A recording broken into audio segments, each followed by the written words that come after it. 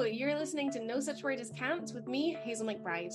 I was always told growing up that there was no such word as can't, and I genuinely believe that that mentality instilled a belief in me that anything was possible if I just set my mind to it. As someone who started off with a seemingly impossible dream and somehow made it my reality, I want to help more people achieve their goals by giving them actionable advice, as well as sharing stories from others who have done the same. Today, we get to hear from editor and copywriter Hannah Boursnell. Welcome to the podcast, Hannah. Hello, thank you for having me.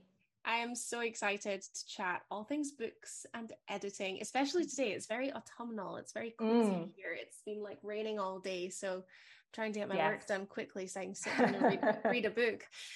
But for those who maybe don't know who you are, could you give yourself a kind of quick little intro? Absolutely, and I'm sure that if my mum is listening, she is the only person who knows who I am. So my name is Hannah. I'm a freelance editor and writer. My background is that I worked in publishing for 15 years as a non-fiction editor in one of the kind of major trade publishers in London. And I, with immaculate timing, left my job in early 2020. So my last day at work was April 2020. So that was a great time to completely change my life.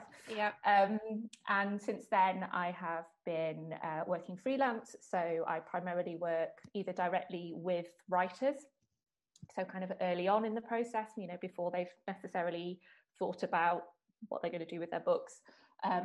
I work with some publishing clients, and I also run some sort of writing groups and workshops here in Sheffield where I live, which has been fantastic. And I also do some writing myself.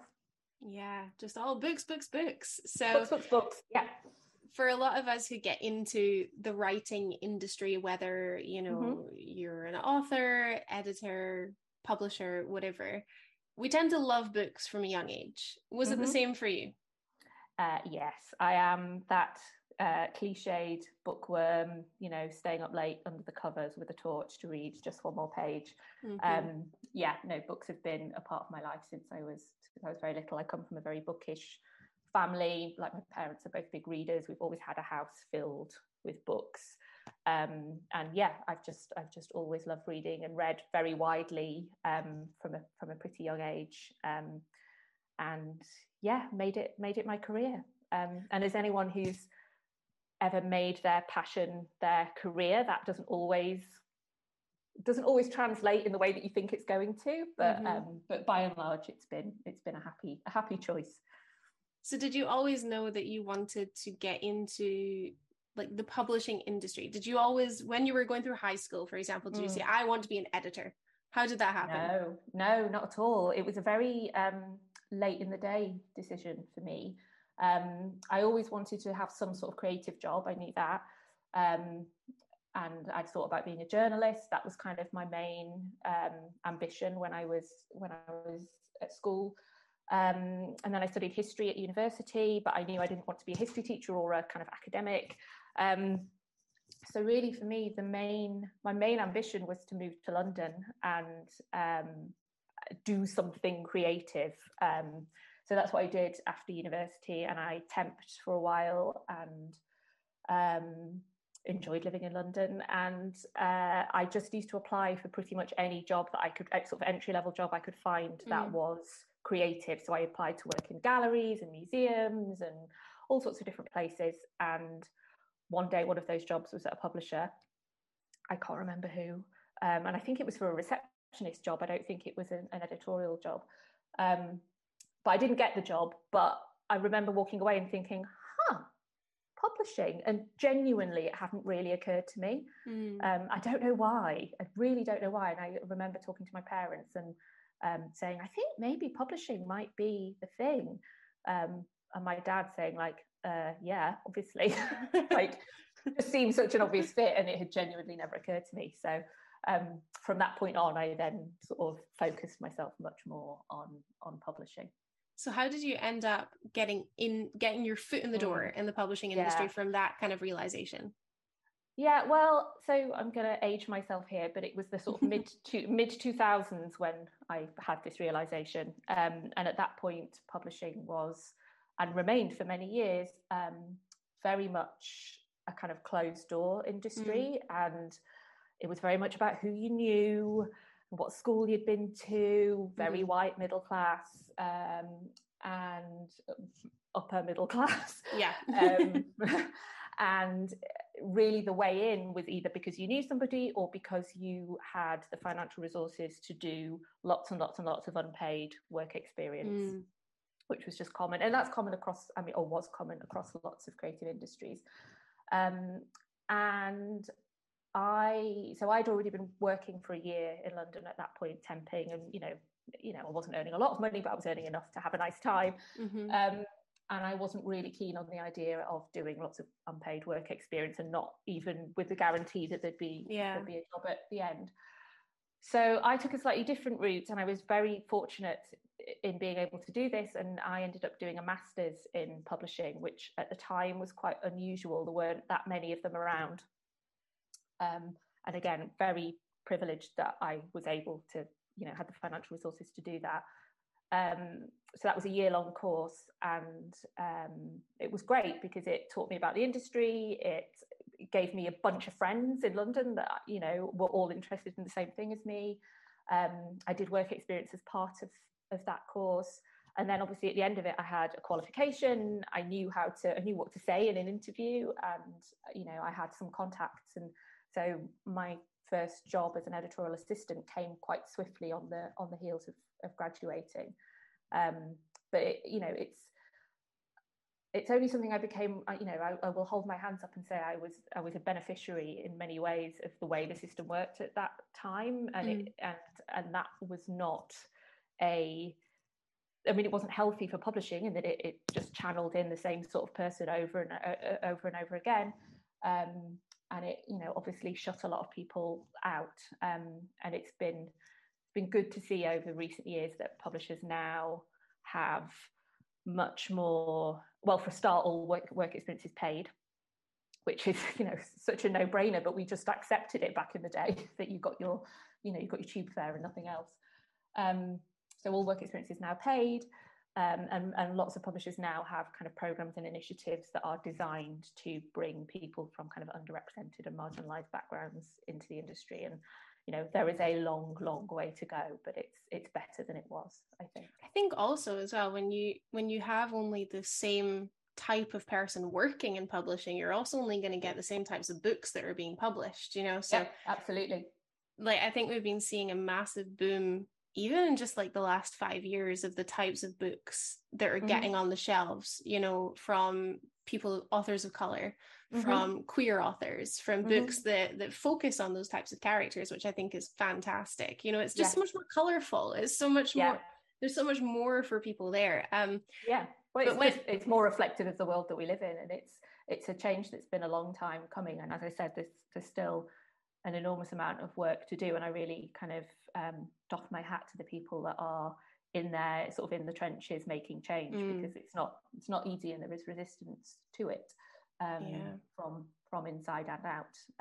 So yeah, it's a good thing to see, for sure. And when you started off in the publishing industry, what was your job like? Was it different to what you'd expected? Because I feel like the kind of stereotypical view of someone who's an editor is like, oh, you just get to read books all day, like it's a great job. So what did you expect going in, and what was it really like? I think because I'd done the masters, I had a relatively realistic view of what it was going to be like, although this might just have been the course that I did, but they very much focused on teaching you about the business of publishing. So basically how to run a publishing company, which obviously you don't do in your first job. I 15 years later was nowhere near to that. So the course I did didn't really focus on like, this is what you'll actually be doing on day one as an editorial assistant. So that was a bit of a like, oh God, I don't actually know how to do any editorial tasks, but so that was where the shock came for me. But yeah, I think publishing does have a very sort of romanticized sort of image, and people think of editors reading all day. The vision I always have is the film The Holiday with Cameron Diaz and Kate Winslet, where Jude Law is supposed to be an editor. And there's this picture of him in this kind of beautiful Cotswolds house, reclining on a bed, reading a manuscript. And I think, that's what people think publishing is. Or they think of like Hugh Grant in Bridget Jones as well. See, I always think of Sandra Bullock in The Proposal. Yeah, also that. I mean, I could do a whole thing on like the way that publishing is portrayed in movies. Like, particularly Sandra Bullock. Like, no woman in publishing that I know trots around in high heels and a pencil skirt, yelling at people and carrying a designer handbag. That's just not the vibe. But anyway, yes, people. I mean, the number of people over the years that were like, "So do you just read all day?" Yeah. And no, you don't. And obviously my job changed a lot over the years. I started out as an assistant, and an assistant's job is an assistant's job across multiple industries. You are doing admin, you are doing the sort of the lowest grade tasks in order to learn and develop and what have you. And really, publishing now, it's a modern and creative industry. So if you were to walk into a publishing office, it looks like any other office. Except there's more piles of paper around. It's meetings and it's emails, and reading and editing is generally done in small fragments of time that you can kind of claw back from back-to-back meetings. And a lot of editors will do the majority of their reading in their free time. So free time being a kind of relative term. So on the commute, when they're at home at weekends. Also editing is often done sort of out of hours, because one of the misconceptions I think about being an editor, I mean, the type of editing work that I do now is I just work on the manuscript. It's just me, a pile of paper or a Word document, and that's it. But when you work within a publishing company, if you're a commissioning editor, that's just one part of your job. You are the kind of strategic lead on the publishing of a book. So it's your job to find the book. It's your job to bid on the book. It's your job to negotiate the contract, to make sure all the financials work. If you then are successful in acquiring the book, it's your job to come up with the strategy. Like, how are we going to publish this book? Where's it going to sit in the market? What's the cover going to be like? What's the title going to be? How do we want to play the marketing and publicity? What editorial work do I need to do to squeeze into all of this? So it's your job also to support the author through that process. So, obviously it's a very overwhelming process particularly for a debut author. So there's a lot of hand-holding and nurturing and problem solving and putting out fires all over the place. And so there's 100 million other things that you do in addition to reading. Yeah. So when you do, a manuscript comes your way, and obviously editors and agents and everyone read, I don't even want to know how many manuscripts you've had your hands on. Is there ever a moment, like, if you're reading a new manuscript, can you tell immediately, like, oh, this is going to be good? Or is it usually like, this has some promise, or I see something? It varies, really. I think, most commissioning editors, no matter what genre they're working in. So I was a non-fiction editor, but this, same applies across genres, across types of publishing.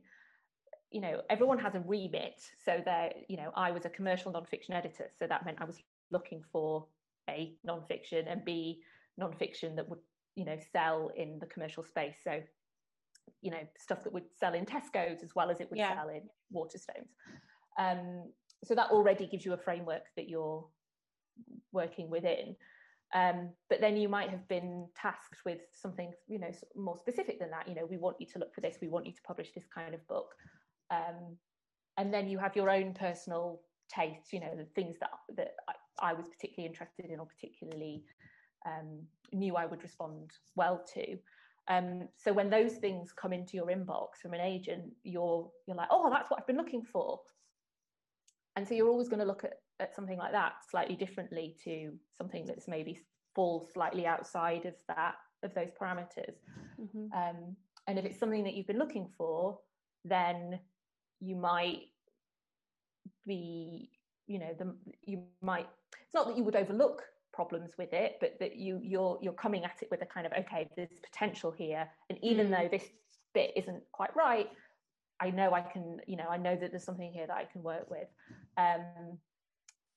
Whereas if it's sort of falling outside of those parameters a little bit, then it really does need to be something that where everything else really lines up, and you're like, this is just so special that even though it's not what I was looking for, I still really, still really want to go for it. So even within those parameters, if you had, obviously you're kind of like the second port of call, because authors will submit to agents, and then agents will submit, to author editors who work for a publisher. Are there ever still kind of like mistakes in a manuscript that you would be like, oh, I'm not even going to work with this, or you looking at it going, okay, I'm going to forgive this and I'm going to work through it? Or what are some of the really common manuscript mistakes that you would see? Again, it really varies, and obviously, as you say, by the time something comes to a commissioning editor, it has already been through an agent. 9 times out of 10 has already been through an agent's hands, so you're getting stuff that's quite, in theory, quite well developed and quite polished. Often it's already had a round of editorial work on it. So it's rare, although not entirely uncommon, that you will find, things that have got like really obvious sort of, spelling and grammar mistakes and stuff like that. By the time it gets to you, often that has been dealt with. But I would say the thing that really you see more often, perhaps, than you would anticipate, is books that don't have a clear premise or a clear hook. They might be really well written, they might be about a really interesting subject, but they're lacking that sort of the substance and the hook that's going to make me say, yes, this is why I want to read this. This is why this is an important book to be published. And it's interesting how often that gets lost, either because it wasn't clear enough at the beginning when the author set out to write it, or somehow they lost track of it along the way and it became confused, or they changed their mind about what it was going to be. And if that's not there, it's very hard to pull back. It's hard to get that back if it's not there. Well, I mean, if you're not grabbing the editor's attention, how are you going to grab a reader's attention when they take it off the shelf? I think as authors, yourself, you're also an author, a writer. We write what we want to write. We write because we love it, but in the back of our minds is always, who's going to read this? You always have to be thinking about that as well. So have you ever read manuscripts? Can you always tell if something's going to be a bestseller, or like, how is this going to go? Or is it always a surprise? No, I mean, I wish that, or the me that worked in a publishing company wished that there was some kind of magic formula that you could apply. There are obviously things that you look out for. All commissioning editors, whether they work in whatever genre they work in, or whether they work in a kind of more commercial or a more literary space, will spend an enormous amount of time looking at the bestseller charts and analysing what is working, why, not just what types of books are working, what subjects, what genres, but like, how are they published? What do the covers look like? How are they marketed? What is it that's making these books successful? So anytime you read a submission, you're coming to it with all of that knowledge in place. And so, an example I've used quite a lot recently with writers I've been working with is there's been a big trend over the last couple of years for books about Greek mythology. So sort of feminist retelling. Madeline Miller. Yeah, exactly. We've had Ariadne, we've had Pandora, they're just sort of endless. And so if you were a commissioning editor in a sort of on a commercial women's fiction list, probably at some point over the last few years, you've been thinking, if you didn't already have a Greek myth book, you've probably been thinking, should Yeah. I, you know, if one crosses my desk, should I? Is there still room for another one, you know, etc., etc. Yeah. And so say you decided, yeah, I think there is still mileage here. One lands on your desk, it's really well written. In fact, you think it's better than some of the other ones that you've read. You know, everything about it seems to suggest that this is going to be, it's got bestseller written all over it. You know, it fits in with an established trend. It's well written, the author's great, well connected, you know, everything is lining up, and you acquire it, and you know, put everything into it, and you come up with a beautiful cover, and, you know, an amazing marketing and publicity campaign, and you publish it, and, you know, nothing. Crickets. And that happens. Yeah. And that can happen all the time. And it's because you're relying on so many tiny factors all lining up. And perhaps you misjudged whether there was an appetite for another Greek mythology book. Perhaps there was just something off with the timing. Perhaps, you know, there was one bad review that just, you know, then had a sort of snowball effect. Perhaps you know, something was marginally off with the cover. And there's so many little things that can, you know, affect how a book performs that are just unpredictable. And it can be really heartbreaking for everybody involved, you know, for the author, but also for the whole team that have worked on it, because you sit and you look and you're like, we did everything right, you know, and it's very hard then to unpick what, you know, we're constantly told we should learn from our mistakes. And, you know, you look at things like that and you think, but I can't see a mistake. you know? Especially because some books can just be so well written and fantastic, and you can really believe in a book, but just the market at that moment just doesn't seem to want it. Yeah, absolutely. And it's a very strange thing about publishing that, you know, I always think I'd be interested to go into, like, you know, a film production company or the music business and see how they, because, you know, those are other creative industries that rely on public taste. And it seems to me that they are much more sort of data driven than publishing is in lots of ways. You know, they do a lot more, you know, obviously in movies they do film screen testing and whatnot, and that's you know, not something that, I mean, some publishers do focus groups and stuff, and I don't mean to suggest that there isn't a lot of analysis and data that goes in now to modern publishing, because there is, but there is still a lot of chance and risk, and you know, licking your finger and holding it up to the wind and hoping for the best. So yeah, it's a funny old business, because then, you know, the flip side of that is that books that you love and that you really hope, you know, have hoped for the best for, but maybe for whatever reason you didn't really anticipate that they were going to do particularly well, because maybe they were about a sort of slightly odd subject, or you know, suddenly become international bestsellers. I mean, that never happens to me, but it does happen.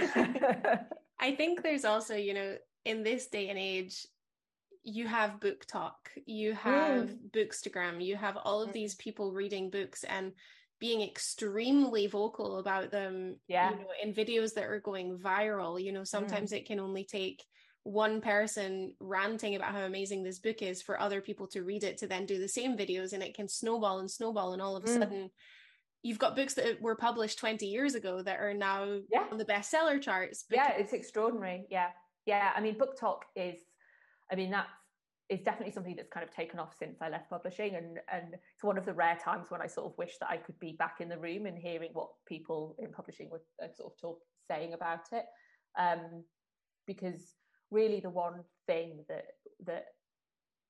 you know, publishers have always been trying to capture and manipulate is word of mouth, because that is the one thing that will make or break a book. If you can get good word of mouth, then you're golden.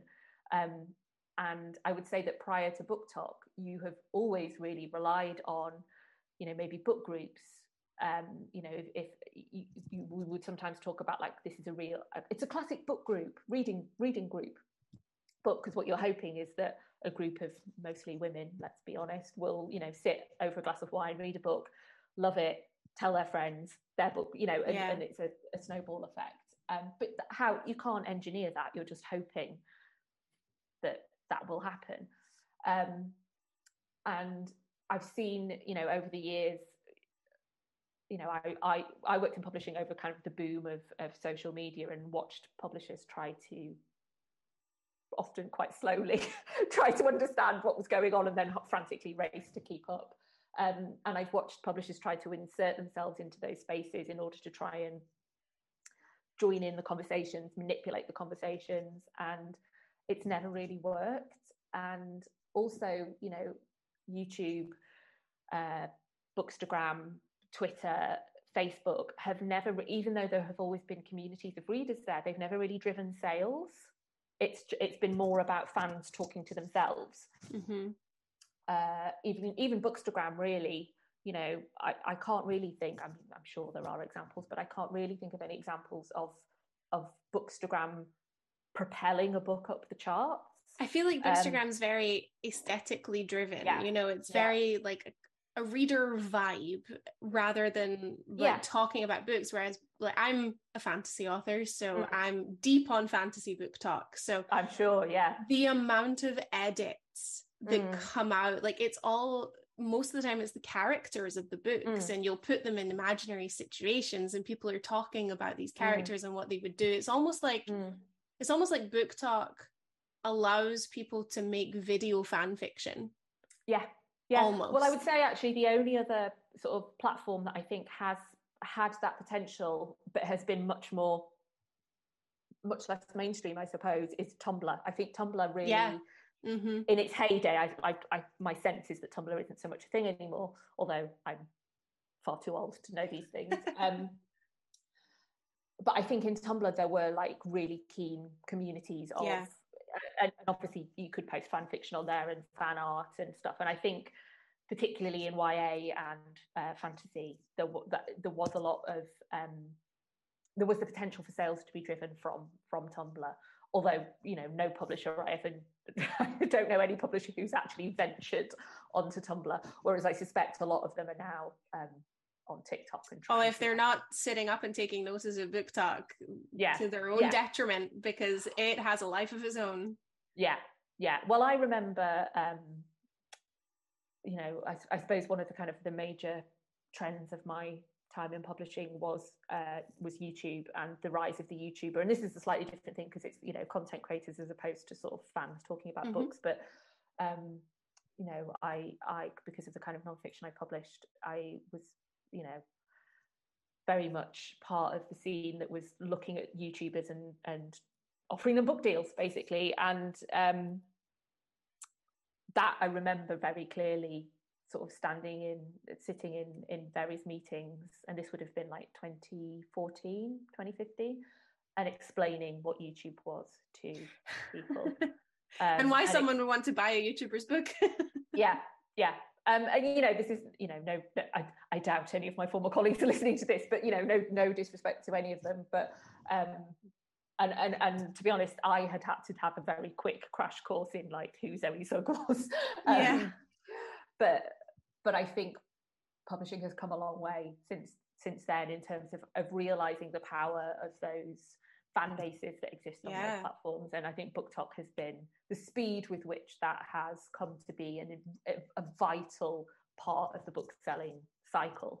The fact that you now go into Waterstones and there are dedicated tables to BookTok successes is just... I mean, even I walk into a bookstore and I'll look at the BookTok section and just glance and be like, I'm on a different part of BookTok to whoever has built this table, because I'm not seeing romance that's really I'm like, I'm not seeing Den of Vipers on this table. I'm not seeing any of that, probably for a reason. But you're seeing, I mean, a very good example of the power of BookTok very recently has been the Lightlark book. Coming out, and also the power that people posting videos have, because the marketing team and even the author herself did an incredible job of marketing that book using BookTok. And when all of the copies went out, there was a big conversation about, have we been misled about what this book is about? Because a lot of TikTok is taking viral trends and adapting them, so they did that very well. But it was kind of blurring the lines between what exactly is this book about, because there was a lot of, if you like this, you'll like this, and this is also in it, but this is also in it. And to an extent, everything that the author had said was in it is in it, but maybe not to the extent that people were hoping for.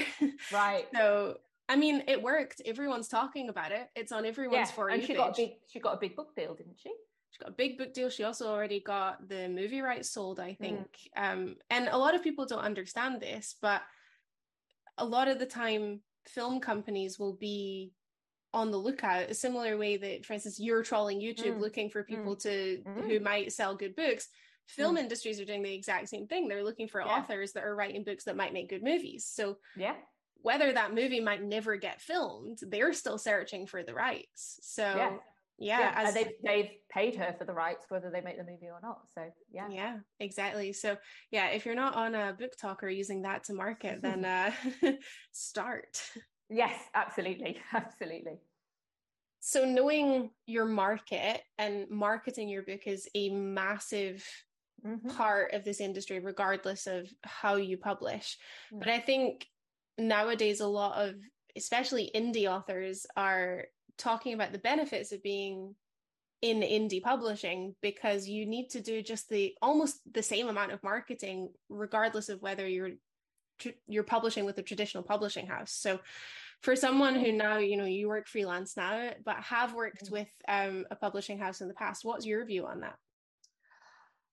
Yeah, it's interesting. And I would say my view on that is developing, ongoing. I think inevitably, having worked for a traditional publisher for a long time, I have been very wedded to that as not necessarily the only way of doing it, but probably I will probably say that I thought it was the better way of doing it, because that's what I had been, trained in and indoctrinated in, if you want to, go a bit further. And I still believe that I still very much believe in traditional publishing. I think the value that a traditional publisher can bring to a book is immeasurable. For all that I've been sort of saying how difficult it is to manufacture a bestseller, the experience of being traditionally published, of having that sort of team of experts around you from the beginning, people who really know what they're doing and have been, and have that knowledge of the market and can bring all of that to bear on a manuscript, is, in theory, when everything lines up and goes well,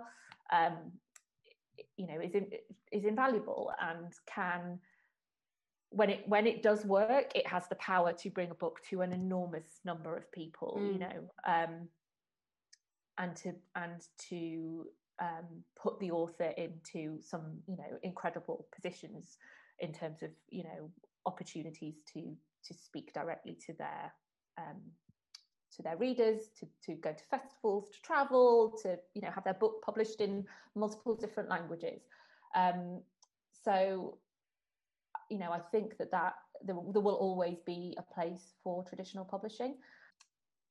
But since I've left publishing, my view on indie publishing has definitely changed. I do a lot of work now with writers who perhaps sometimes haven't decided whether they want which route they want to go down, or some who are very set from the beginning that the only route that they're really interested in is self-publishing. And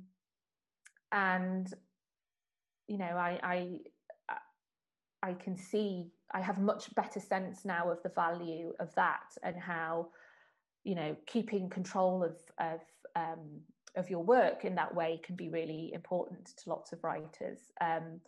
Having the ability to put together your own team, for example, so picking the freelance editor you want to work with, picking the designer that you want to work with, having that sense of creative control is very enticing to a lot of people, I think.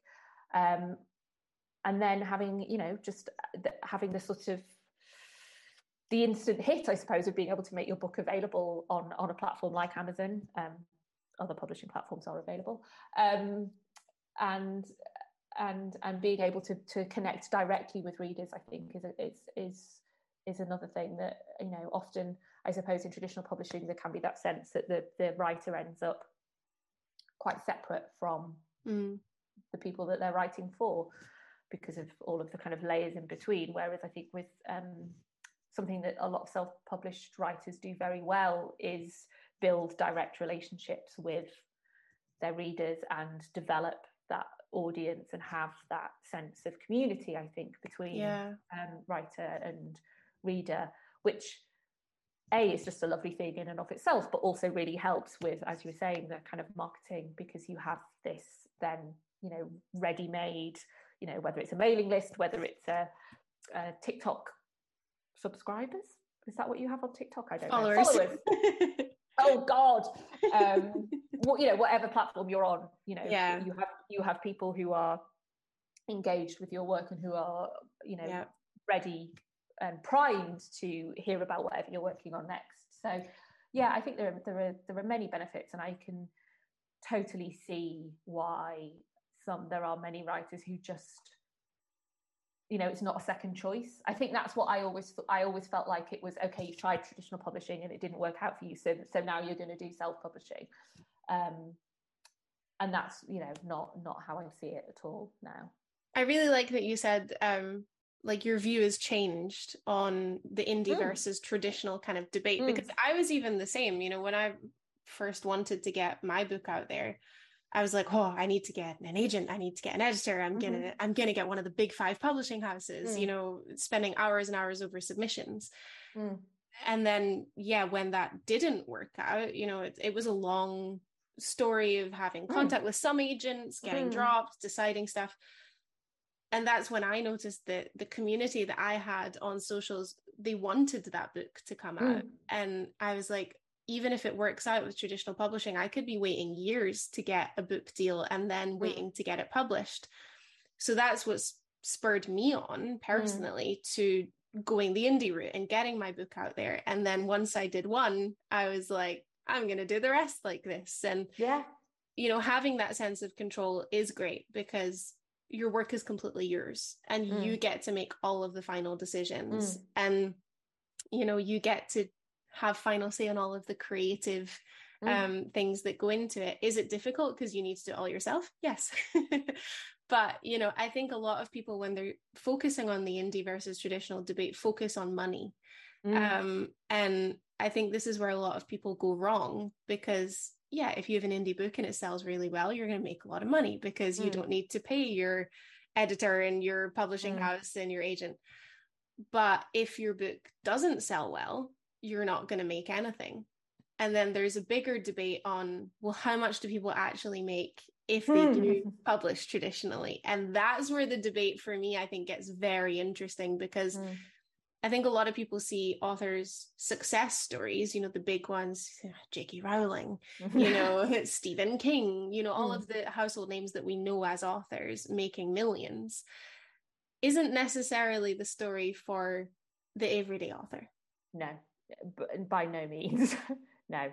I think something that I do a lot more now, kind of, I run workshops and do a lot more kind of working with writers, talking about the business of publishing and trying to help them on their way, whichever path they want to go on. And something that I sort of am very aware of is trying to sort of do some expectation management around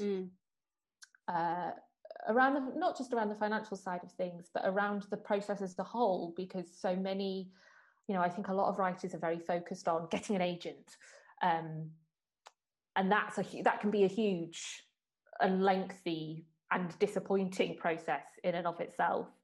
But you know, once you get an agent, if you're lucky enough to, you know, find representation, there's then the whole, you know, second process of them submitting your work to agents and to editors. If you then get a book deal, there's then another, you know, lengthy process of editorial work and so on, and then your book is published, and it may not become an international bestseller. You may not win the Booker Prize. Chances are you won't. So it can be a very rewarding journey, but it's a long journey, and there are lots of different stages and points, sort of pressure points in it. And I think it's, knowledge is power, as they say. And I think being as informed as possible about all of that from the beginning is really helpful in terms of just managing the emotion of the whole process. And sort of thinking about this conversation I've had recently with a few writers about sort of thinking about what constitutes success for you. Because so much of publishing is, certainly of traditional publishing, is framed around the idea of bestsellerdom. That's what we're all aiming for. But that is something that only a fraction of, and also what quantifies a bestseller, that's a whole other question. But, that's something that only a fraction of authors really ever achieve. So I think it's really important to think about why you're writing what you're writing and what success will look like for you. Is it just the fact that your book is going to be out there in the world, available in Waterstones or wherever? Because that's a huge achievement, even if you don't then sell a single copy afterwards. Is it becoming financially, being able to manage financially off your writing? Because that's a huge achievement.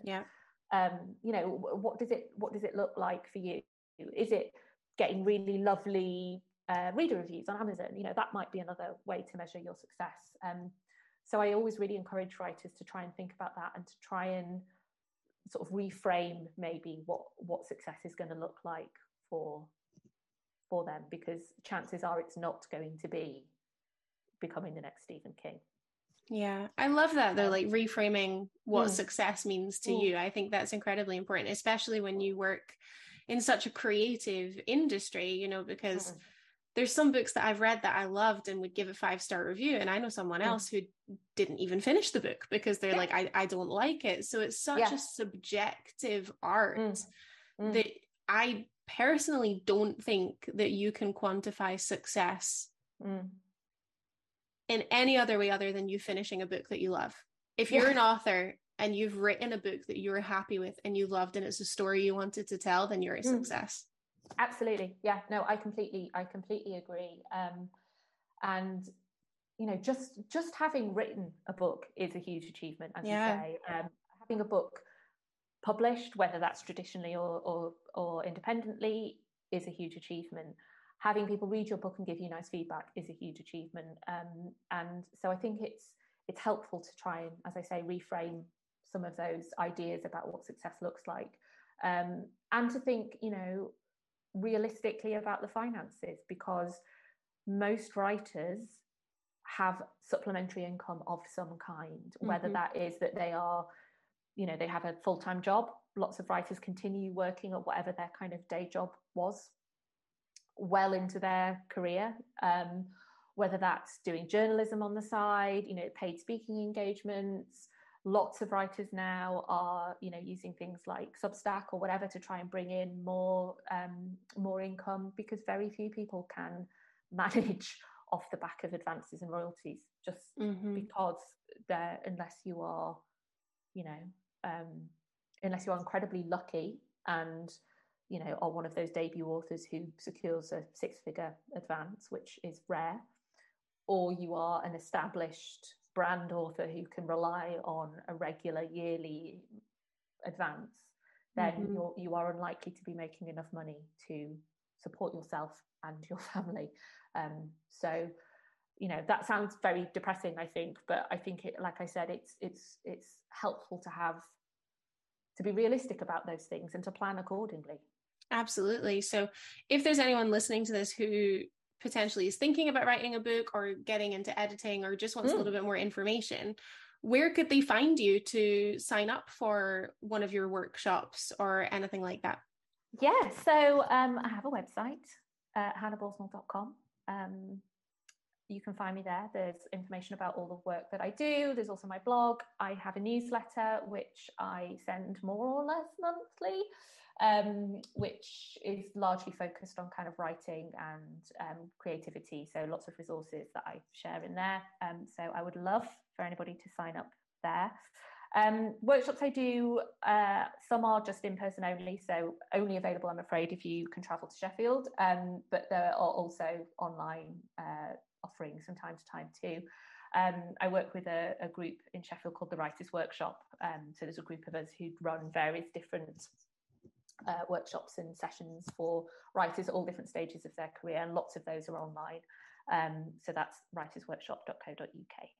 Perfect. Well, all of the links will be in the description box below. But Hannah, thank you so much for taking the time to sit down and chat with us. It was lovely to hear from you. Thank you. Thank you for having me. Thank you guys so much for listening. If you have enjoyed this week's episode, then please don't forget to like, rate, and subscribe. Sharing on social media is always a bonus, and I will catch you guys next week.